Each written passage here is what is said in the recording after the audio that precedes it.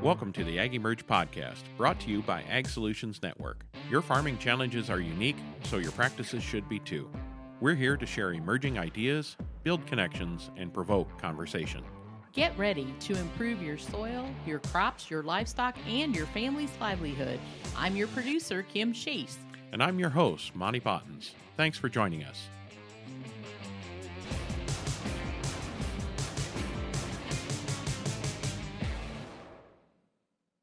Thanks for joining us. Today we welcome Tom Willey. Tom, along with his wife Denise, operated T&D Willey Farms from 1981 until 2016. A 75-acre certified organic farm in Madera, California, they were growing a wide array of Mediterranean vegetables the year round. Tom says, we've got to figure out how to live on agriculture without destroying the natural systems that support its productivity. He goes on to say that organic is all about living biology and the diversity of biology and all of the living organisms in your soil. Monty and Tom have a great conversation about all these things and so much more. So let's jump right in. Welcome, everyone, to this episode of the AgEmerge podcast. We're glad to be joined today in studio by a friend of mine and farmer from California, Tom Willey. Welcome, Tom. Thank you. I'm newly introduced to this part of the world, and it's a fascination for me to be here and be on your farm today. Yeah. Well, we've had some fun. If you're watching on YouTube, you can see we've got our farm clothes on. We've been out. It's a little hot. We're recording this May 31, so a little heat wave and checking some things out. We've been in the fields. We've been in the pastures. We've got more to do this afternoon. But it's we've had some fun discussions driving down the road, and we're going to try and jam all this that we can into an hour. Sure. Otherwise, people will have to make 2 or 3 versions of this, and it'll be to be continued, right? If you feed me well tonight, I might come back again. Oh, thank you for the warning. So, returning the favor here, Tom has invited me once or twice to be on his radio show that he does in Fresno called Down on the Farm. It's a monthly radio show. But tell us a little bit about yourself, your history, how you got started in farming and what it grew into, just your story for everyone to hear what you've done through the years, and then how that grew into your own radio show too. Well, I grew up in a suburb outside of Los Angeles, actually a couple blocks down the street from the San Gabriel Mission, where it turns out the first agriculture in California occurred. Because uniquely the native Americans in California, even though it was the most densely populated part of the country when there was only 3 million Indians living in what would eventually become the United States, even though 300,000 of those people lived in California, they didn't do agriculture. They were a lot more intelligent than we were. But that environment was so generous that they didn't need to plant seeds or swing a hoe. But when the Spanish missionaries arrived and started up the San Gabriel Mission, which they called the Queen of the Missions, was the first place that they began agriculture in California and enslaved the Indians to help them. But anyhow, my family lived down the street, and I don't like to say my family was black thumbs. They couldn't even grow a house plant. And the only thing that I fell in love with in our backyard was a plum tree. A plum tree that Luther Burbank had developed or maybe stolen from Japan.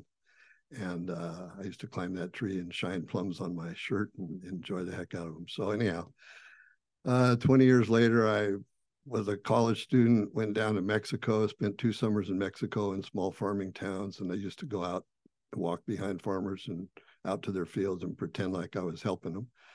And so I probably got the seed of interest in agriculture at that point, but I went on to get a degree in sociology and work in the prison and paroles business.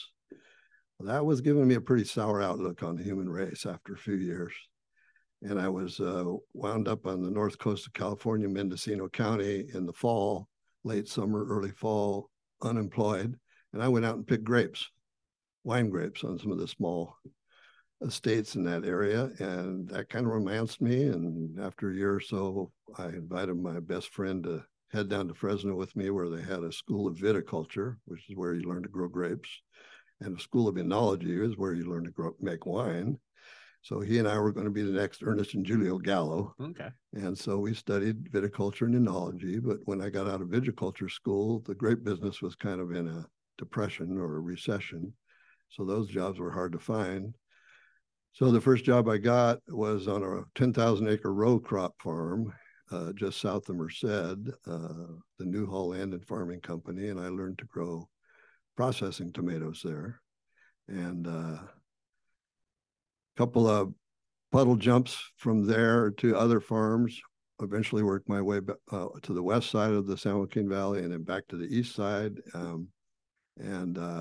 Dennis and I decided to start our own farm in 1980, at the end of 1980. And T&D Willey Farms existed for 35 years. And we never lost money farming. And we were very blessed because we were in a perfectly historical period of time, which was both the birth of the direct marketing movement or the renaissance of farmers markets in California that was the response, which was caused by the first governorship of Jerry Brown, which is called Governor Moonbeam. So we did farmers markets for 20 years in Los Angeles area where I grew up. And then we did a CSA. And then we transitioned after about 5 years of farming to organic production. And that was the birth of the modern organic movement at that time. And it was very good to us. It was very good to a lot of family scale and modest sized farmers and goofballs like us who just came out of the cities and said, we're going to farm, you know. And it worked for us. And we retired about 5-6 years ago. And we feel very blessed. We wound up in Madera. Finally, we leased 3 different farms in different locations around and about Fresno, and then wound up eventually moving to Madera County, where I met you, where we actually purchased an 80-acre farm and finished the last 20 of our years farming there. And so a great adventure. Well, that's incredible. And, you know, a lot of people talk about when you start in farming, you have to have family that's been farming, or you have to have something given to you to start. Mm-hmm. That didn't happen for you. No, you know, that's a plus and a minus. Yeah. And do you think that possibility is still there today? Of what? Being able to start from scratch. I think it's always a possibility. I think it's always not a high probability that you're going to survive or succeed. Isn't that true for any small business? Possibility, yeah. Because I think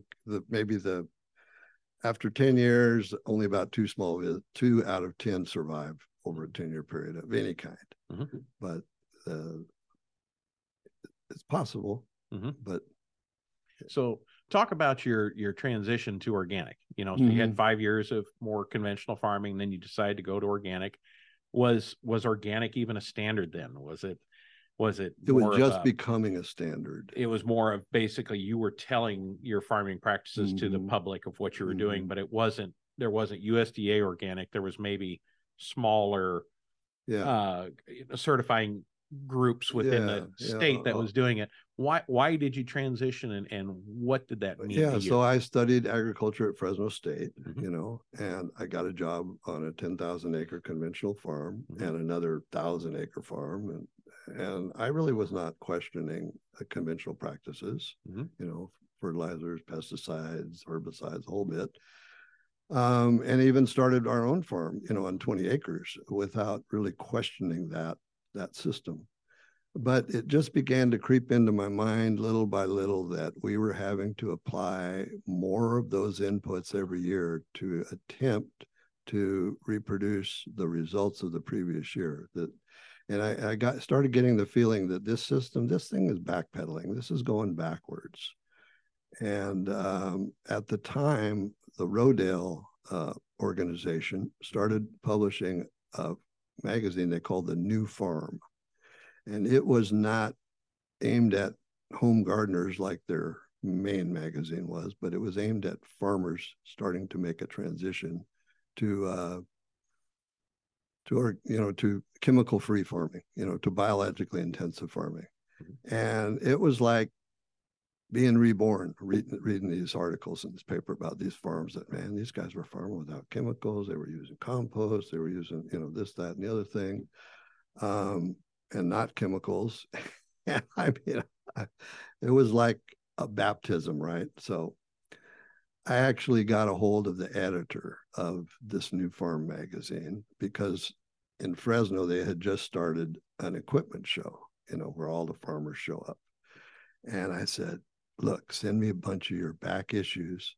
I'm going to rent a booth at the Fresno Farm Show, and I'm going to convert all my neighbors and friends too to this organic thing. So I took all those magazines down there, spread them all out, and all these farmers came by, and nobody picked up nothing. And the only thing I accomplished in that effort was that I met the 5 other people in the San Joaquin Valley who were organic farmers. And so I started creating a little community. But I hauled all those magazines back home. They stayed up in the rafters of our garage for about 10 years until we decided we better throw these things away. So from that seed, we kind of started creating community around organic farming. And no, the whole certification deal at that time was private. It was started by the California Certified Organic Farmers, which started in 1973. We're celebrating our 50th anniversary this year, awesome. Right now. And it was really started by the generosity of Robert Rodale from the Rodale Institute, who was kind of inspired it, and I think gave him some money originally to get it going. And so it was completely private for 5-6 years until we got the state of California to adopt the first organic law, I think in 1979. I think that was revised then in 1991. And then the community made a big decision to hand the thing off to the federal government and the USDA. And the National Organic Program went into effect in 2002. So it was a whole progressive thing. And I was somewhat involved in that over the years. And I think it's really questionable now whether it was a good idea to hand it off to the USDA, positives and negatives. And it's hard to see exactly where that balance is. So it made organic a big deal, all of a sudden. I mean, 15% of the whole fruit and vegetable market in the United States is now certified organic. And so that maybe wouldn't have been possible without the USDA, but there's negatives to that too, so. Well, we're going to dive into those a little bit, but one of the things we were talking about in the truck on the way here was just the need for how to grow things organically, let alone having the certification. But just when you were starting out, and probably with these other farmers you found in the San Joaquin Valley, knowing how to grow crops organically was a huge challenge. We were absolutely ignorant. I had a friend that had chicken houses next door to him, and that they raised chickens on about 6 inches deep of wood shavings, right? Or rice hulls. And so he had his neighbor scrape all of that out, and he put it 6 inches deep in his orchard. Oh my God, he was nitrogen deficient for about 5 years after that, because the carbon to nitrogen balance was totally out of whack. I mean, I had the city of Fresno bring all of the leaves that they scraped out of the gutters on the streets out to my farm. And I was going, that was going to be compost, right? And I mean, there was baby dolls in there. There was palm trees growing out of it. There was, tires. Oh my Lord. I even had a guy bring truckloads and truckloads of walnut hills up to my farm one time. I had a whole row of those things, maybe a quarter of a mile of them. Fortunately, I never put them on my land because I didn't realize that this stuff is toxic, That's like a herbicide, right? And this guy thought he had cut a fat hog because he got rid of these things to some dumb guy who thought it would be organic fertilizer, So, man, I'm telling you, we were so ignorant. I mean, we had guardian angels to survive, but we came together as a community, and we shared our successes and we shared our failures.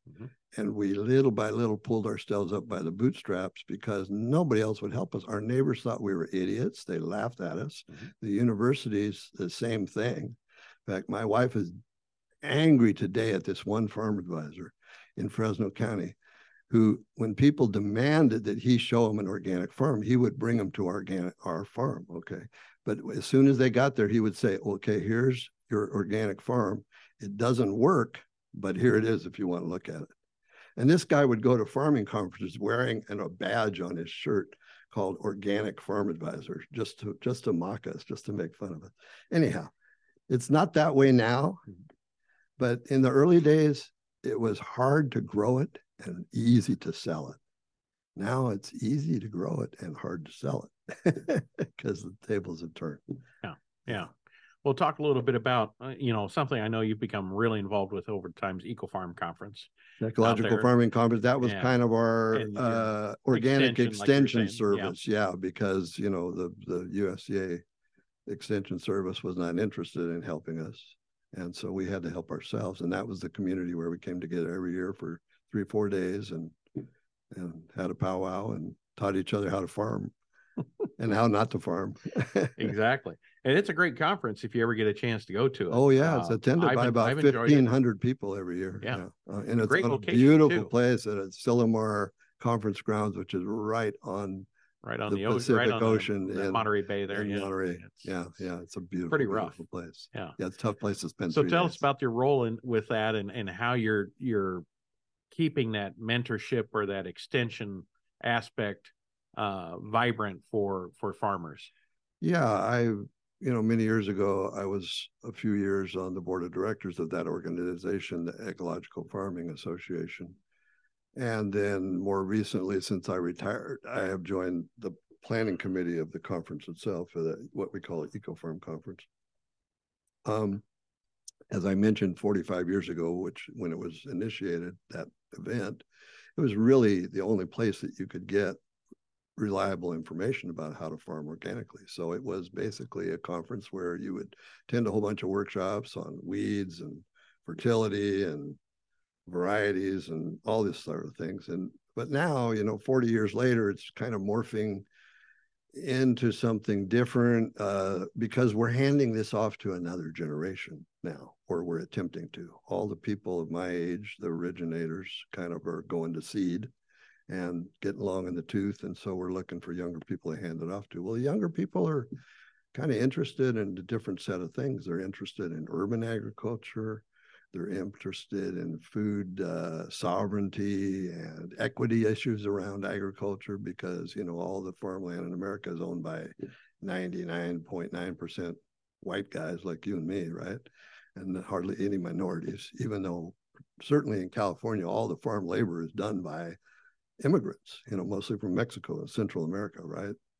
So those are big issues now that are emerging that is beginning to, fight for a part of the agenda. And so I've kind of helped organize a group of farmers. The sad thing is that farmers don't have time to serve on these committees to prepare these events because they're out there farming, trying to make a nickel, So a few of us retired farmers and a few farmers that do have a little bit of time, we put our heads together to try to continue to interject good practical farming information into this agenda and fight for, the importance and the primacy of that as well, even though there are many other places to learn how to farm organically now than just Ecological Farming Conference. But that's been something that I'm somewhat dedicated to because that event and the people that attend that event gave me so much and probably saved my hide as a farmer over the years. And so I just feel like it's important to give back,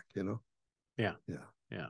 No, and I think, a lot of these things, conferences need to expand into how can you reach the farmer in a way that they can't, because they are so busy. It's hard for them to come to things, I think a lot of YouTube videos and information sharing. I see different organizations that have, like old-fashioned listservs, but modernized listservs, post boards that work good for sharing the information on a timely basis. But yeah, you can't forget some of the why you started, right? And make sure that people know how to produce food and survive as a farmer. All of those methods of education didn't exist, 45 years ago when we started this thing. Right. And I'm still a proponent of getting together physically with people. That's the real sharing. That's the deep kind of sharing, and the way you can create community. Mm-hmm. So I still think that's very important.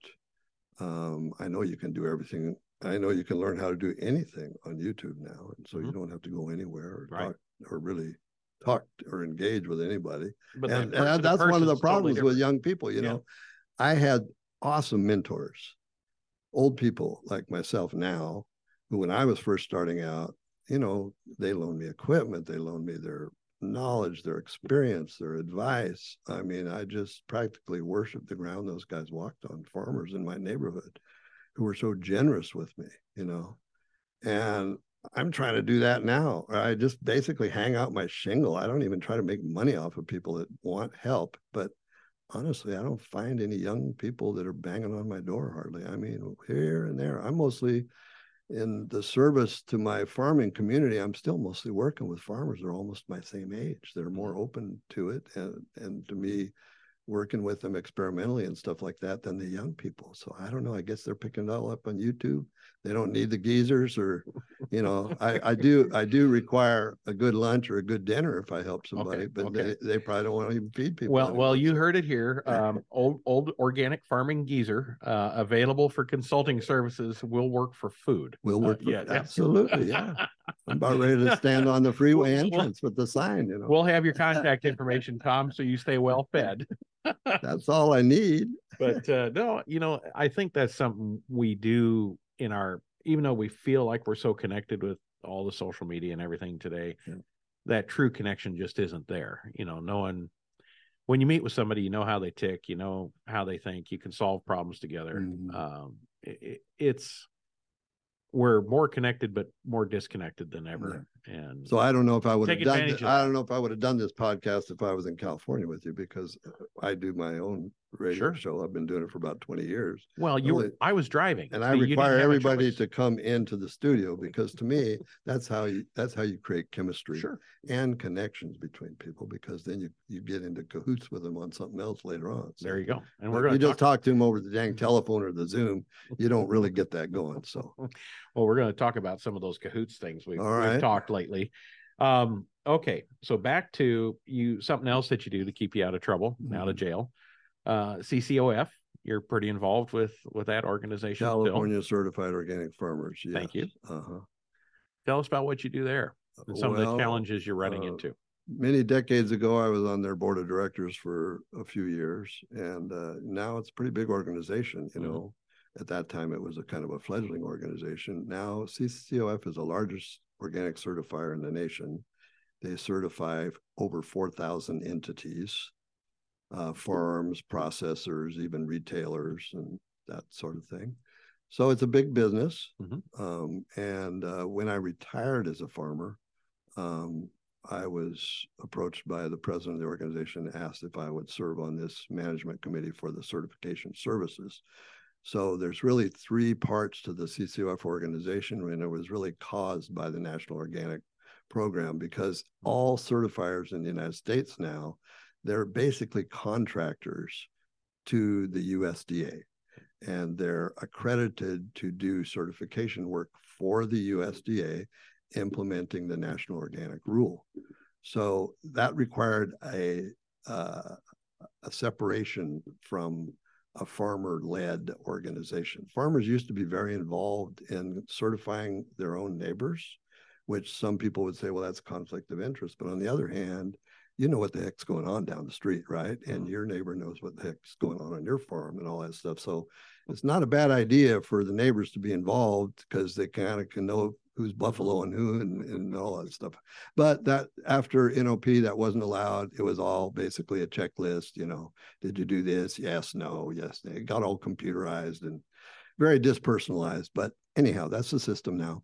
CCOF does a good job of it. So I'm on a management committee, and I think we oversee, I don't know, something like 150 employees that work, you know, for CCOF, and then there's another 70 inspectors out in the field as well.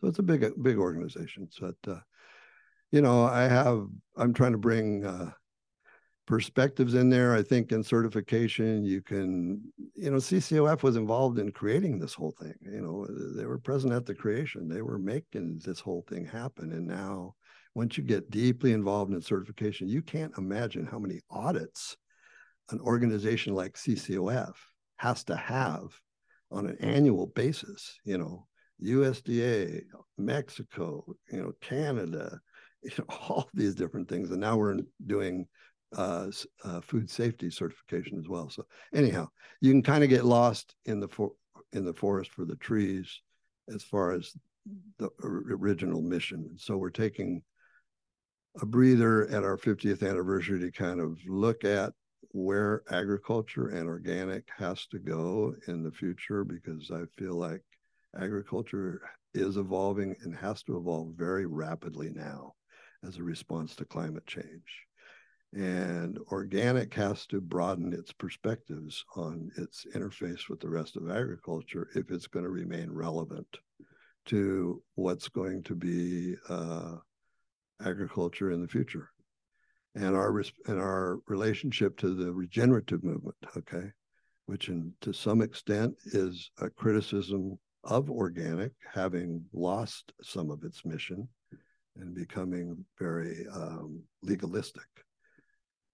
So I'm trying to play that role because, you know, I'm one of the old codgers, and help bring back that sense of mission, particularly around the area of the soil management practices on very, very large scale organic farms. You know, we have 20, 30,000 acre organic vegetable farms now in California.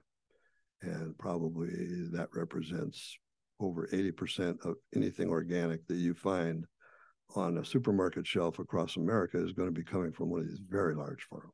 Mm-hmm. And unfortunately, because of the ignorant understanding of what food safety comes from, of the really large buyers like the Costco's and the Walmarts, I can probably say that here, right? Because they're not, they're not sponsors of yours, right? They think that food safety comes from a sterile environment. Well, organic is all about living biology and the diversity of biology and all of the living organisms in your soil, and the filter strips and the insectary strips, and you invite everybody to the table, and they figure out how they're going to coexist with each other. We saw that on your farm today in spades. So these big buyers are actually preventing the large organic vegetable farms from using things like compost, which is that's like one of the 10 commandments of organics, is you use compost, at least when you're growing vegetables, not when you're growing corn and soybeans on your farm because you can't afford it. This is not good.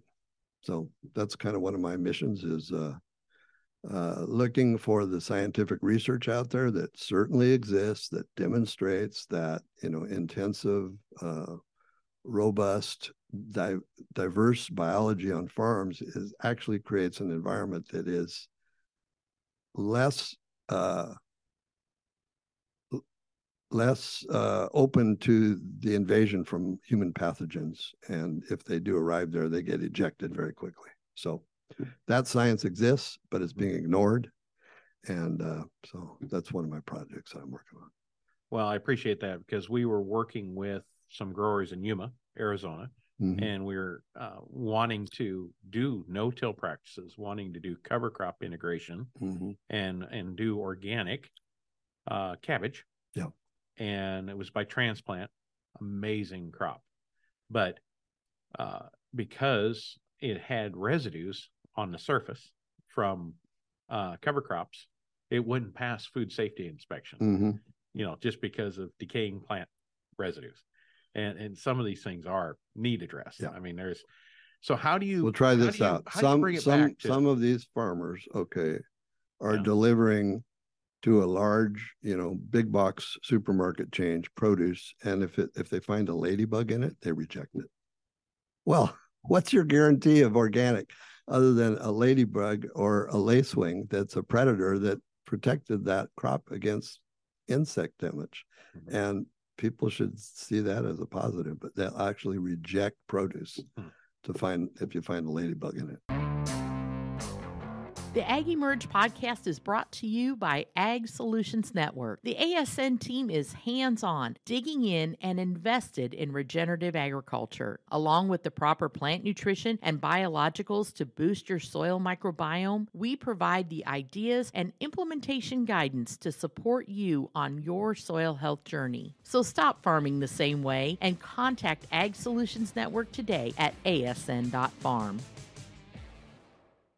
So how does it happen? How do you get it done? Get what done? What I'm talking about right now? Yes, to go back to the original intentionality of organic.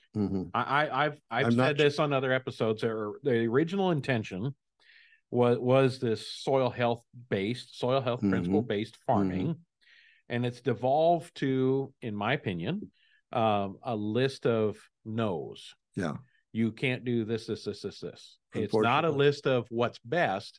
It's a list of no. And how do we re-inject those? Because I'm not so sure that organic is always the most nutrient dense product, because a lot of times, because of the no's, we can't maybe grow it in a nutritionally balanced way in the soil. Now, as far as residues from chemistries, yes, it's free from that. So that is our biggest selling point. Honestly, that's the only thing we have to sell right now, and we better hang on to that part of it and do that very well, because that is not insignificant. And we have to make sure that eating food without toxic residues is very. But we also have to make sure there's been some fudgery on some of the things associated with organic approved products that, even though they are organic in origin, they still have chemical toxicity to them. Well, we just had a huge, maybe decade-long issue of fraudulent organic grain coming from the Eastern Europe by the shipload over here and going to organic operations, often very, very large-scale operations. That went into organic animal agriculture, and it basically put the authentic organic grain farmers in America out of business because they couldn't compete price-wise with this phony organic grain that was coming. Well, one government agency, I forget what it is, some auditing agency, finally figured that out. And I might be speaking erroneously, but from what I understand is that they actually embarrassed the USDA into cleaning this up. So they just adopted this big strengthening of enforcement rule now that's going to really tighten down on that. But a lot of damage was done by that, both to the organic grain producers in the United States and the smaller family scale authentic organic dairies who refused to use that kind of grain and were buying grain from authentic producers in the United States, and basically got outcompeted by a bunch of phony stuff. So, well, fraud. But to get back to say, fraud's going to happen. The fraud happens, in any industry, and it's sad. And it has to be, it has to be bird dogged and watched. How do we get the intention? So more back to the original intention of 50 years ago. Here's my theory of how this happened. When a bunch of organic idealists helped write the National Organic Rule 30 years ago, it was, to them, it was taken as a given that all of this good soil management was going to go along with organic. Because that was actually there weren't the proliferation of industrial organic inputs at that time to do fertility. The only thing we had at that time was basically cover crops and compost or manure. And nobody envisioned that 30 years later, we were going to have all of these blood meal, fish meal. Yeah, all of these kind of inputs that could be used as substitutions for conventional inputs. And that people practicing organic agriculture would elect to use those and ignore the compost and the cover crops. But sadly, that is what's happening. And so people like yourself in the regenerative movement are ringing our bell. And for good reason, they're ringing our bell. And they're saying, look, we're growing the cover crops. We're growing the multi-species cover crops. We, in some cases, are using the compost. And we're even, not tilling the soil, which 30 years ago, we didn't know it was a mortal sin. Now we know it is. And they're saying, you organic guys, a bunch of you guys aren't even doing this stuff. And yeah, we're using, maybe we've reduced our chemical inputs by 80%, herbicides, pesticides, even synthetic fertilizers. We might still be dependent on a little bit of this, but we're doing something valuable and important. So instead of these two communities throwing rocks at each other and saying who's the most important or doing the right thing, we need to put this whole thing back, put it together. The organic community and the regenerative community have to come together and create what is the next revolution in agriculture from my perspective. So it's like, joining forces, not fighting against each other. So. Right. And so talk a little bit about, the mortal sin, if you will, of tillage, as you said it. You and I were talking, we said we both agree that we know using synthetic chemistries for herbicides and those kind of things, we know there's consequences to those. Yeah. And when those been researched, it's out there and those kind of things. But there's just kind of a general lack of understanding of the consequences of tillage. We know we lose carbon. We know we select for more bacteria in the system. We know we destabilize aggregates. We reduce water infiltration rates. We increase, soil temperatures and plant stress and evaporative loss, all those things. But we've never really said that. You don't see any lawyer commercials saying, did your farmer till? You could be a settlement to $5 billion, but we see it, right? Did you work with glyphosate? Did you work with paraquat? We see those commercials constantly. Oh yeah. So I think that brings the awareness up, right, on those chemistries. Yeah. But there's not that awareness of the damaging effects of tillage. And how do you balance the two? How do you get to the organic no-till system, right? That would be the penultimate. It's extraordinarily hard to do. I mean, extraordinarily. How do we get the very best of both worlds in practice? I don't know. Tillage agriculture could be the ruination of the human race. Honestly, I mean, it only did it in every other civilization before, right? Yeah, and irrigated agriculture as well is every civilization that is dependent on irrigated agriculture has been doomed. But we are employing about 40% of the entire land surface of the planet now to produce food for humans. Now most of that is not an intensive row crop agriculture. I forget what percentage is, but a lot of it is pasture and grazing. Or can it be? I mean, the arable land is what can be farmed is mostly being farmed. Maybe not to the best, but yeah. So and we're trying to keep 8 going on 9 billion people fed on the planet. I try to remind people that agriculture is really a short-lived experiment. We've been doing it for 10, 12,000 years. Our species has been here for 250,000 years. And so it only represents 5% of our history. It is an experiment. And the outcome of the experiment is uncertain.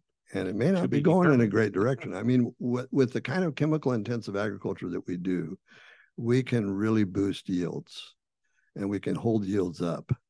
But partly, and I am observing that in the fields that I've been looking at here in central Illinois the last few days, that is at the expense of the intrinsic value and importance of soils. Like you dug a shovel full of soil on your farm couple hours ago and showed it to us, and I said this is a 5% organic organic matter soil, which was pretty obvious to me. But some of these soils around here are, I mean, they're almost so light colored they're white, and the color of soil is a pretty good indication of the amount of organic matter in it. So we have been using up the organic matter in soils, and in fact we put more carbon, human beings put more carbon into the atmosphere from plowing soils than they did from burning fossil fuels, and all the way up until 1955 or 1957. 133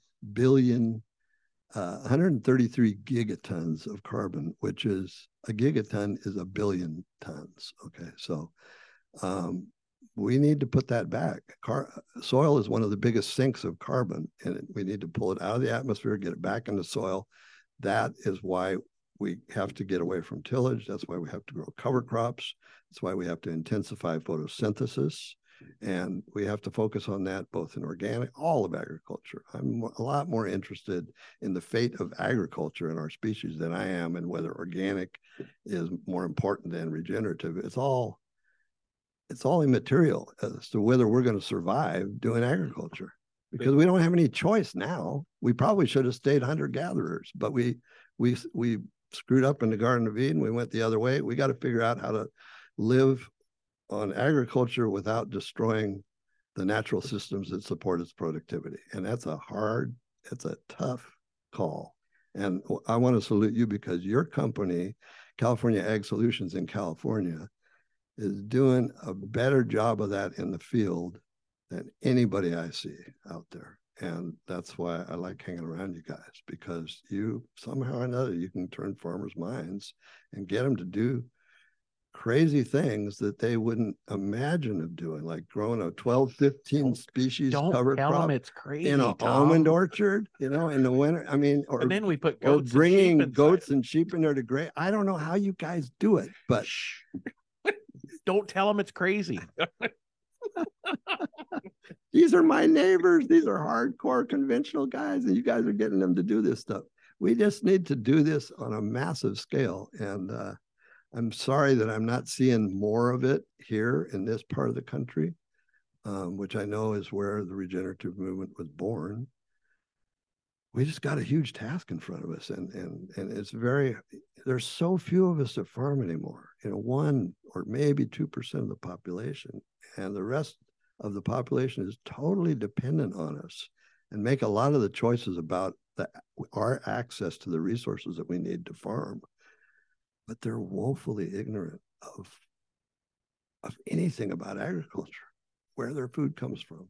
And that's why I do my radio show, and I try to do the educational efforts that I do, because we all got to get a lot smarter and really improve our practices. And we don't have much time. So what you're saying is don't worry about rearranging the decks and the chairs on the Titanic, right? The Titanic's sinking. We are sinking. We need to do as much as we can, as fast as we can. Okay, now as far as I appreciate the compliment, I think, in a way, they're calling us getting guys to do weird stuff, but no, we got to do weird stuff. Appreciate it. What did we organic people do? We were the weirdest people around. Okay, 30 years ago. So the farm weird thing, the good part about that is, I think, I have a theory that farmers want to do the right thing. Absolutely, they're not out there trying to rape the environment. What I think is to be bad guys. But I think is they don't know maybe what the next right thing is to do. They are being told what the right thing is to do by a lot of them are barely hanging on by an economic thread anyhow. That's true. So they're afraid to upset any of the apple cart because if I do something different, the banker won't, or the equipment dealer, or whoever's financing me won't keep it going. So the big challenge is really looking at what can you do next as a farmer. You can control you. Okay, we can try to vote, we can try to have influence on government, but what you can do right now today as a farmer is control what you do. You have the responsibility for some piece of land, right? So the stewardship of it. Looking at doing something a little bit different, just challenging yourself to what can I do next. I've always thought that's what we need to help farmers do. And that's what you teach them in what are possibilities of what we can do. And so, we haven't been around the whole farm yet, but, we're essentially a lab of what at scale things you can do with cover crops and planting and livestock. What is really brilliant is that you're leaving these little postage stamp pieces on your grazing farm to show what it would look like if we hadn't done what we're doing with these animals. And that is really instructive. Wasn't it kind of interesting to see that difference? Oh my God, yeah. Night and day. And I hope the USDA people can come and have a look at that, Yeah, and the sad part is all the taxpayers are paying for that. They're subsidizing that lack of nothing. Really bad management on this conservation reserve program lands. And It just gives you a headache. If people could doesn't it? have the tour that we had this morning on your Grateful Grazing farm, it's an absolute eye opener. It's just awesome. Yeah. Well, and plus we're going to enjoy dinner because, you know, like Tom says, he works for food, so we're feeding him tonight. So that's and really good. Along with a bunch of your customers, right? Exactly. So exactly. We're going to have a fun time. Yeah. Right. So I want to talk a little bit on our time here together on a California specific issue called SGMA, Sustainable Groundwater Management Act, where we're been tasked with the charge of not pumping out any more than goes into the aquifer. So again, it's more of this fighting over the deck chairs on the Titanic. Oh boy, especially in our county. Who gets what water where? Madera County is an upland county, if you will. So there wasn't a whole lot of surface irrigation rights there because just the topography until the Central Valley project came in and we diverted water. Yeah, well, because all the water to the belonged north to this guy, these guys named Miller and Lux. I know. Who had a cattle empire in the valley that spread over 1 million acres. Yeah. And they had the rights to all the water. In fact, they owned my farm at one time. And so Madera Irrigation District tried to get going a couple of times, and Miller and Lux put them out of business in court. And actually, the origins or the headwaters of the San Joaquin River, which is the second biggest river in California next to the Sacramento, are in Madera County. And yet Madera County has a minority share of that river at this moment. And unfortunately is farming about 3 times as many acres as you could with the water that they have rights to. Right. And when there's no drought, you know, it's tough.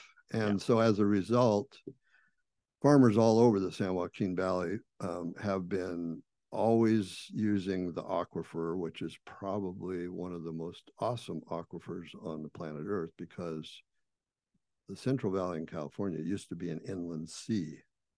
So it was a big open basin that was part or connected to the Pacific Ocean at one time.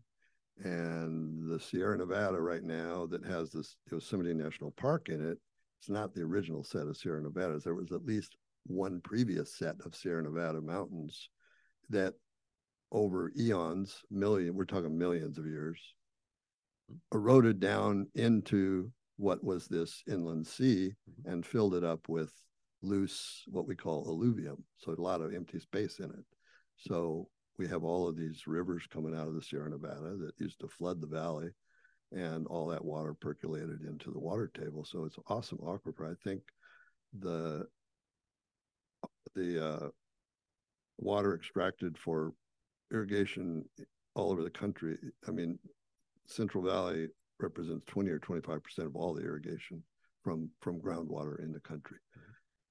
So we've always turned to that source whenever there wasn't enough water that we would get from the rivers or from the reservoirs to irrigate, and people who didn't even have access to river water or reservoir water would farm exclusively by just pumping. So we pumped and pumped and pumped and pumped, and we're getting near the bottom of the bathtub.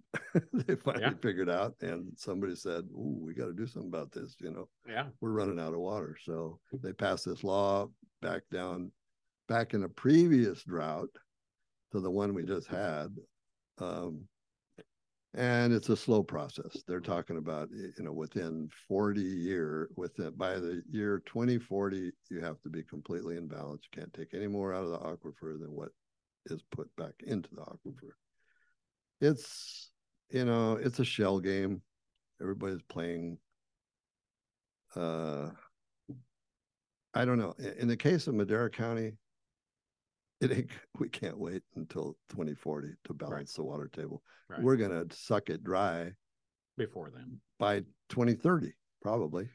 And so I think we're definitely looking at losing at least half of the irrigated agriculture in Madera County, at least.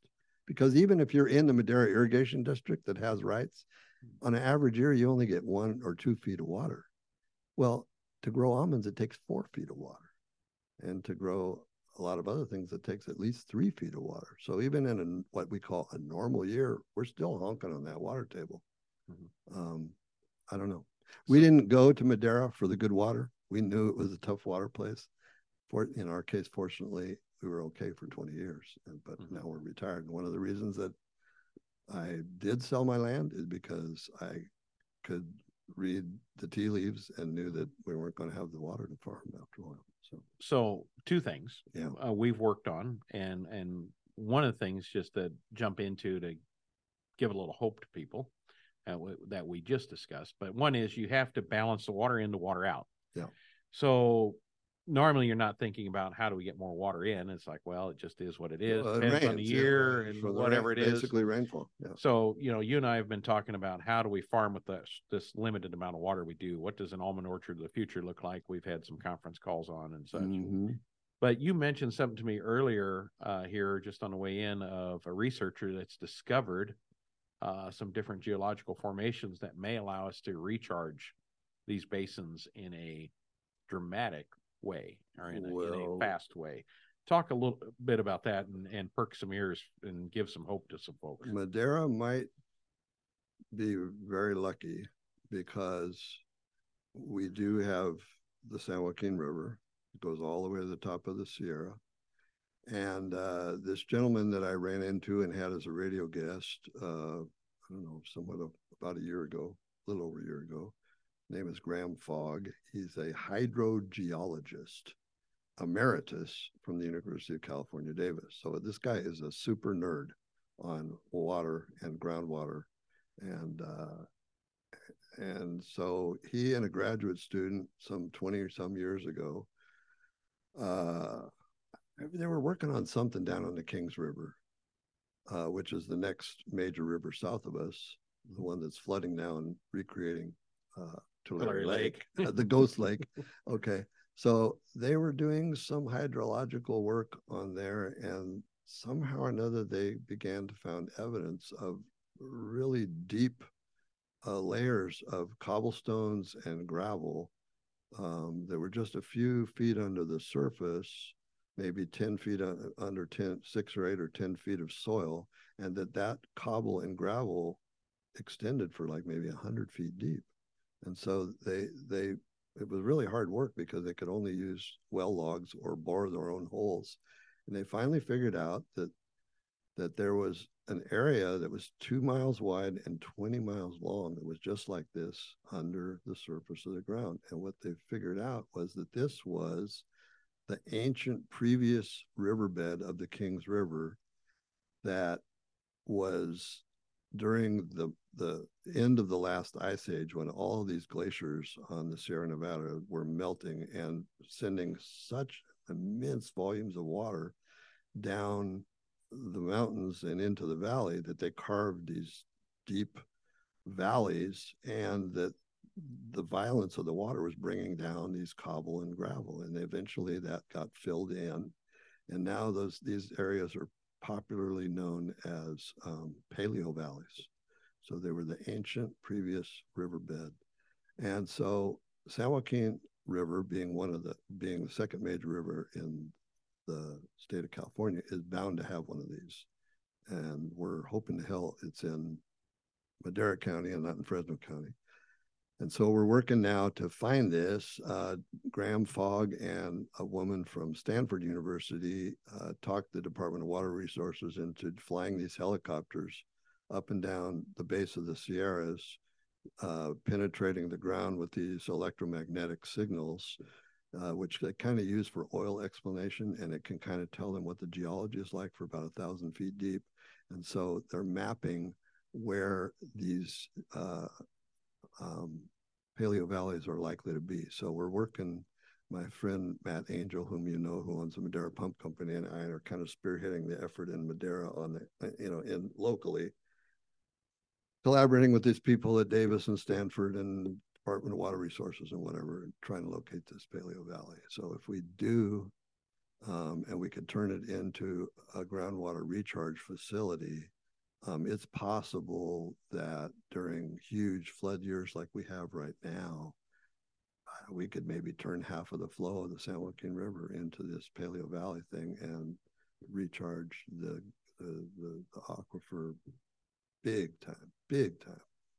And because the whole challenge of this recharging aquifer thing is that you have such a massive volume of water in such a short period of time during these snow melts that it's really hard to get it in the ground fast enough before it runs off into the ocean. And that's what we're struggling with right now. And there's very few people that were ready for this opportunity that we have going on right now and are spreading water on farmlands.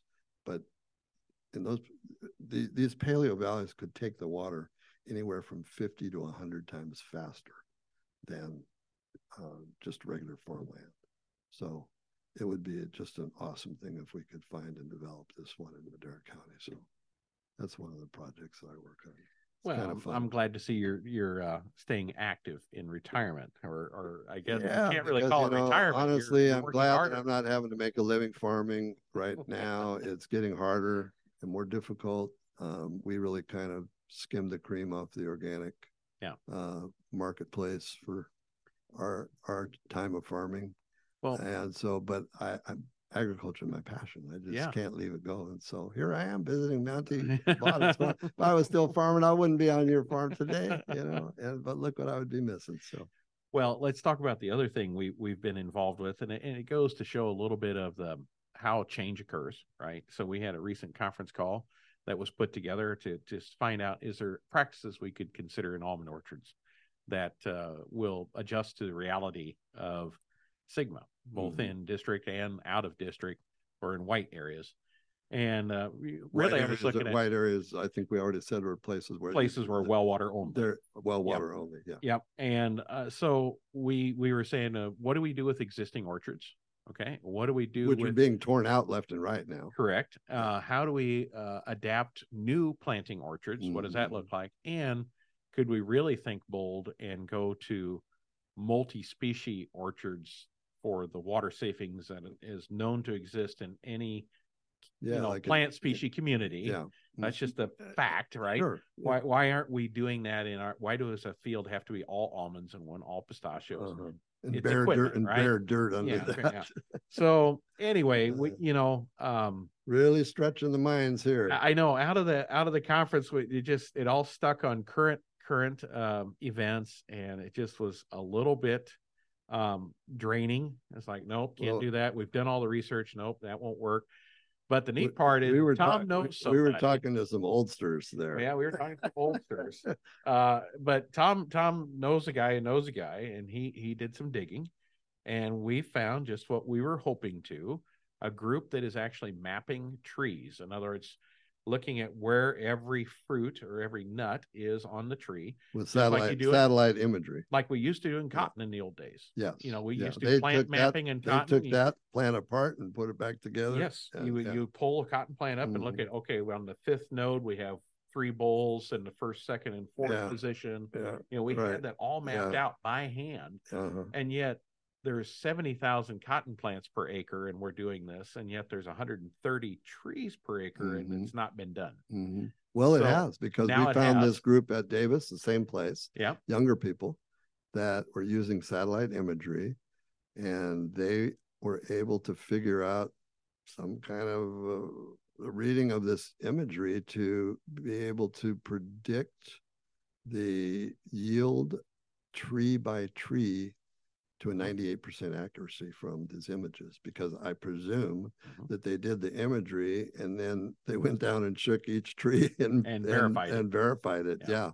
And so, but you can see tree to tree variance. Some trees perform in fact, better than others, or year-to-year something variance. Like 45% variance from tree to tree in this orchard. Well, on what kind of pattern?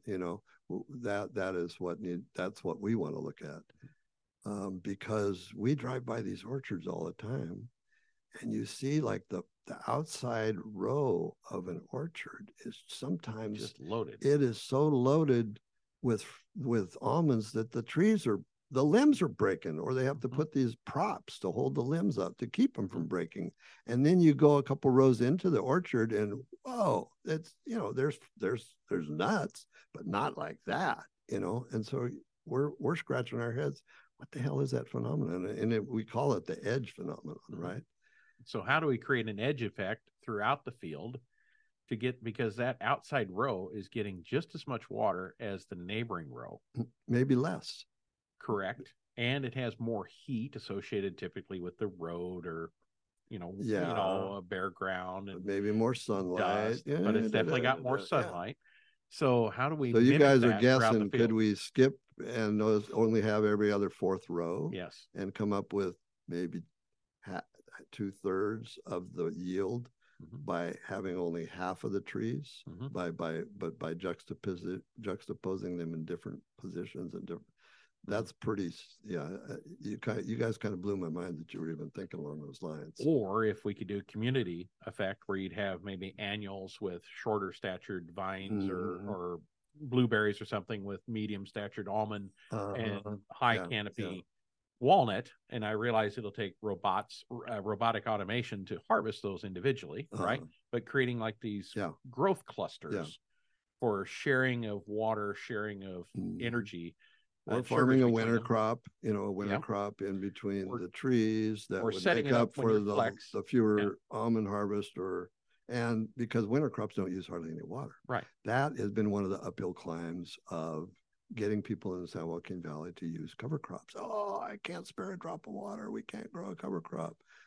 But our friend Jeff Mitchell and Amelie Gaudan and a couple of other researchers from the University of California, I think they studied 10 almond farms in the valley over a 3 or 4 year period, and they put in cover crops, and they measured exactly the amount of water that it took to establish them and how much water they were using every day all the way through so they figured out that if you establish a cover crop from November to March, or from late October to maybe 1st of April, the cover crop will not use any net water over not having a cover crop. And net water is, it took some water to grow it. Yeah, you might have put a few inches on, saves but through the hot. When you get a rain, the amount of water that infiltrates into the soil effectively makes up for a bit of water that might have otherwise run off into the ditch. Okay. So they've demonstrated that cover crops, well done, do not use more water, but that's really hard to get that message to farmers. In fact, it was really hard to get that message to Sigma boards, because Sigma boards were actually starting to create rules to prevent the growing of cover crops in winter because they use water, right? And so Mitchell and these other people had to go around to their meetings and give presentations showing the results of their research and trying to turn that the other way. I mean, it is so hard to educate people. I don't know how you guys do it, but you do it pretty effectively at CalAg Solutions. It's just, there's so many of the beliefs that we have that the truth is the exact opposite of what we believe. I'm not talking about politics. I'm talking about just about a whole lot of things. Yeah. Absolutely. And so you were mentioning before, whether it's a boon or a bust to try to farm without the help of a previous generation who owned equipment and land. Okay, well, the equipment and land is very helpful, but the thoughts and the guidance and the systems that they want you to perpetuate are sometimes not the correct thing. And so if you start with nothing, you also don't start with any prejudices of anybody else's farming system. You're free to try any wacko, crazy thing that you can imagine, which we all did as organic farmers 30, 40 years ago. And a few of us made it and proved that we can farm and grow crops based on natural systems and intensive biology. They're pretty damn good, pretty decent yield, pretty good yields, and very high quality if you use the right practices. And if I'd had the so-called help of my family farm I may not have ever been able to do that because my dad would have been looking over my shoulder and said, "No, you ain't gonna risk my land. You ain't gonna risk my money doing that kind of stuff," you know. So it's a help and a hindrance. So, Sure, absolutely. Well, moving forward, you got we have to really. It sounds like we just really need to save ourselves from ourselves. Yeah, I think so. Yeah. Because we're doing things that are opposite of what we think. We think what we're doing is right, but it's really in many times the opposite of what is right. It can be, but I mean, we're not, and that's not to condemn all farmers out there. And say no, and that's not just in agriculture. Ignorant and doing the wrong thing. We do the same thing in medicine. Yes. Nutrition. I mean, all sorts of things. I don't know. Yeah. We're a very successful species, but we may be too successful for our own good. Well, Tom, I certainly appreciate you spending time with us. What, you mean we used up an hour already? No, is that crazy? Oh, man. I know. Can we buy another one? We probably can, but I'll have to pay you double again. Maybe I'll pay you the next time. Oh, okay. There you go. I'll let you come on my show again. And well, if I come to Fresno, I get lunch. Yeah, you get lunch, but you got to do a show for me again too. That's awesome. We just didn't get through it all today here. Well, there's a lot of challenges in the future, and I really appreciate the leadership that you're continuing to be engaged in and providing for the next generation. That's really needed. So we do have to leave a hopeful message, and so I ascribe to our now retired Governor Jerry Brown's perspective on things. He says, pessimism of the mind, optimism of the heart. Okay. Very good. And I didn't know that he had said that, so that's good. And it's something to consider, because we can't always look at what's bad all the time, but we do have to hold out for what's hopeful. It eats you up. Yep. Absolutely. You can't do that. You have to constantly continue to work for the good and be hopeful, but also be well informed. So I think we're a little better informed now today, Tom. Well, I hope if we informed anybody about anything that they didn't know before, we're grateful for it, aren't we? And remember, if you want more information, Tom will work for lunch. So reach out to him. And if you're interested in any of my competing radio shows with whatever this one is called, you can go on tndwilleyfarms.com and you can listen to any of my radio shows. And you might even listen to Monty being interviewed by this guy. Nope, we'll have that in the show notes so you guys can link to that. We really appreciate it. tndwilleyfarms.com. And thank you for all that you've done for the agriculture community and Madera County and everyone that you've come in contact with. It's been my honor, because I'm only paying back the people that gave me so much.